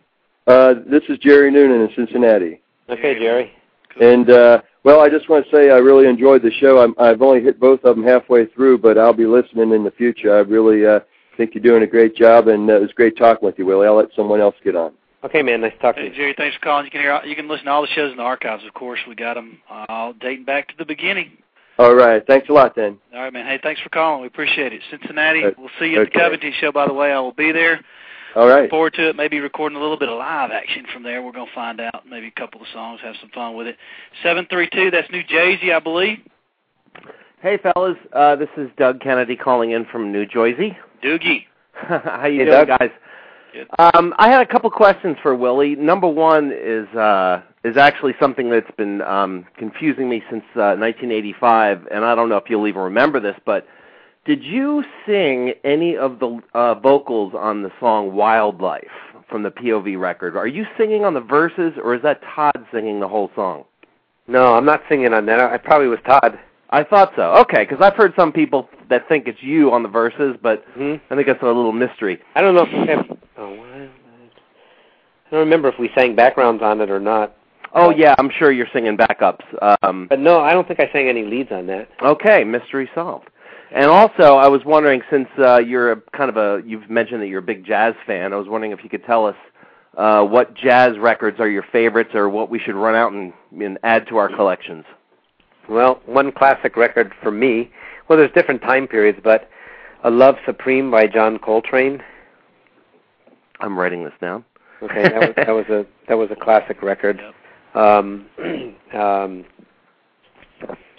A record called Study in Brown by Clifford Brown and Max Roach, but that's a earlier jazz time period. See, there's a great Count Basie. I Can't Stop Loving You. Count Basie was a great big band record. Thad Jones, Mel Lewis, Live at the Village Vanguard was a great big band record, but not traditional big band, but more kind of avant big band. Great players in that band. Any of the records, well, the John Coltrane band had McCoy Tyner on piano and Jimmy Garrison on bass and Elvin Jones on drums. That was a classic rhythm section in the classic band. Also, any of the Miles Davis records with the whole series of Miles records with Tony Williams, Herbie Hancock, Ron Carter, Wayne Shorter, and Miles. Any of those records with those guys on the record are great records. Awesome. And then, there's countless. Yeah, I'm sure. Hey, Will, do you know much about the Rippingtons? I know they're not really like true jazz, probably like what you're talking about. Not much. Yeah. Well, but they're vocal, right? Not really. They have some. Then I'm thinking of somebody else. It's Russ Freeman sings with them some. No, don't know him. All right. Speaking of McCoy Tyner, I wonder, that reminds me of one of Chasm's anecdotes. I don't know if you remember this, Willie, but Chasm tells a story where he was on a plane sitting next to a gentleman, probably in the 70s, listening to his headphones, and I guess they were a little loud. And the gentleman sitting next to Chasm asked him to turn it down, and Chasm just made a face at the guy and, ignored him. And it turned out to be McCoy Tyner. I believe he tells that anecdote on the DVD that you guys, where you each did an interview recently. Oh, you did? Yeah. So I thought that was good. I never knew that. Yeah, you'll have to ask him about that. But anyway, thanks for the great answers here, and have a great time in Mexico. Okay, man. Take care. Okay, see ya. See you, Doug. Appreciate you calling. Doug Kennedy plays guitar sometimes with Chasm when he's touring. 440, you're with us. Hello. Hello. Yeah, I was thinking about going to the Todd Rundgren show tomorrow in Cleveland. All right. Hey, could you speak up just a little bit? Yeah, I was thinking about going to the Todd Rundgren show tomorrow in Cleveland. I wondered if you had any idea what the set list is, what he's playing nowadays. Absolutely. A good place to look for that stuff is in the concert and tour information. There's some reviews. It's at trconnection.com. But it's a heavy guitar show. It's not he's not going to sit down on the piano and play Hello, It's Me or anything like that. The only hit, really, I guess if you call it that, is I Saw the Light. They do play some Utopia, One World. Trapped has been added to the set list. So that's some good stuff if you like Utopia, which we've been talking about a lot tonight. But there's I'll give you a few of them, and then you can go look them up at TR Connection if you don't mind on the concert and tour information. But Buffalo Grass, I Hate My Freaking ISP, Soul Brother, Mammon, I Saw the Light, Black and White, Drive, lots of stuff. There's several. There's over a dozen songs.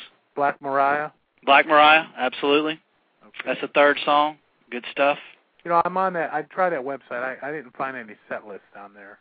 Go to the concert and tour information. There's a drag down at the top, and then just go read some of the reviews. You'll find it.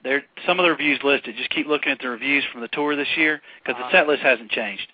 Okay. Worldwide Epiphany, Hawking, good stuff. Okay, thanks. All right, man. All right. Hope you make the show. Right. Don't miss it. Is that all you got? 440? All right. I guess he didn't have any questions unless he was asking you, Will, if you knew what the set list was. No, I don't know the set list. All right. So now you said you got, possible CD coming out. I don't suppose you'd be doing any touring with that, would you, or is that possible? Geez, I have no idea. No idea. That's down the road. That's a ways off. The first thing I have to do is get everything done. Very good. And then I'll take it from there. Yeah. All right. It's possible, if I can get, it's going to have, there'll be rappers on there, and so it's possible. That's one thing that I'd love to do. I was talking to Cream about maybe going out and playing some shows with him or Kashmir live. Mm-hmm. Yeah, that'd be fun, wouldn't it? Huh? That would be fun. It'd be great. That'd be wild. Yeah. Probably a different crowd than what you were used to back in the Utopia days, but yeah, I would have a blast. Yeah, that would be pretty fun. What did you think about the fans back then? It seems to be a pretty hardcore group. Did you notice any differences, or was it all the same pretty much when you toured with other bands like Hall & Oates? Differences in what regard? In the fans, like the, just how much they would try to meet you after the shows, that type of thing. And our fans were always very loyal and really into the band. I remember. I can remember back in the days when I lived in Woodstock, coming back from tours and having people out on the front lawn. Yeah? Yeah. What did they want? Say hello. Say hello, get an autograph, get a picture, that type of thing? Uh-huh. Do you like doing that, or does it get on your nerves? No, I like it. Yeah? It's nice to be liked. Yeah, that's true. Some people don't, I don't know if they appreciate that sometimes. So if somebody sees Willie Wilcox over in Mexico, he will take a picture and sign an autograph for you and like it. Hell yeah, come on over. That's good, man. So have you had any fans actually come over there hunting you down? Nope. Other than me? Other than you, no. Yeah. All right, man. Good stuff. Well, all right, Willie, that was great. We really appreciate it. We're running out of time here, and I know you're busy, of course. I am going to play. You're welcome to stay on the phone with me, or you can hang up. I've got a 1979 bootleg clip that Chris Anderson gave me. It's Last of the New Wave Riders. All right. I'll play that to close out the show. Everybody be sure to check us out next week on the 23rd at 10 p.m. Eastern. Cruiser Mel will be hosting, and she's going to talk to Adam Ellis, who toured with the New Car some when Todd was with them, and Prairie and all that good stuff. So check that out next week, and we will have Stookie on next month, looks like, and possibly do some recording at a live show this weekend. So just look at the site, RundgrenRadio.com, and on MySpace and all the other places like Hot Toddies and TR Connection, and hopefully we'll have an update on that soon. Here we go with some Utopia. Willie Wilcox was our guest, WillieWilcox.com, or you can find him on MySpace, /Willie, and he's got lots going on, and now you are in the loop. Willie, thanks a lot. Hey, my pleasure. All right, here we go. Little Utopia action for everybody. Enjoy.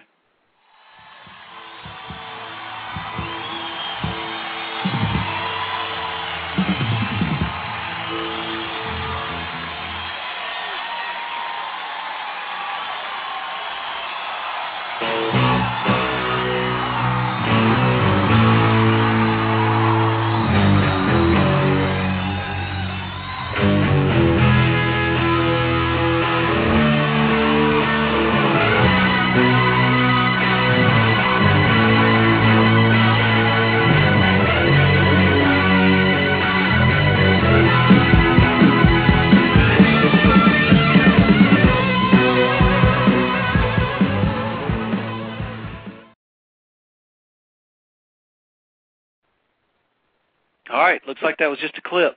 I thought I had the whole song. How about that? Let's play another clip. Utopia. Brother John, the visions of God, so they put him in chains for acting too odd. As the crowd shouted off with his head, the priest said, "Have mercy, let's burn him instead."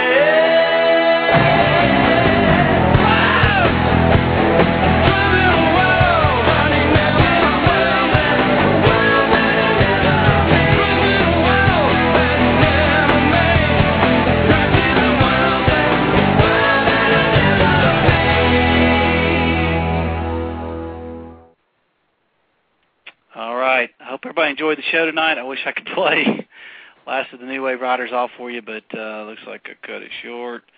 I will try to do that on another show. Maybe Cruiser Mouth can do that for you next week. I will finish with a song for you, though, because I'm a nice person. And I know that's what you want to hear, something good. How about, let's let the chat room decide. You got a choice of the 7 Rays or the Wheel, which the Wheel doesn't have much Willie on it, I don't believe, but it's a good show. What do you got? Let's hear it. Chat room vote. The Wheel or 7 Rays? Don don don don don don don don don don don don don. All right, we got a vote. Oh, we got a tie. Need a tiebreaker. Up. Oh, killing me. All right, we're going 7 Rays. It looks like it was a close call. Here we go. Y'all have a good night. Peace.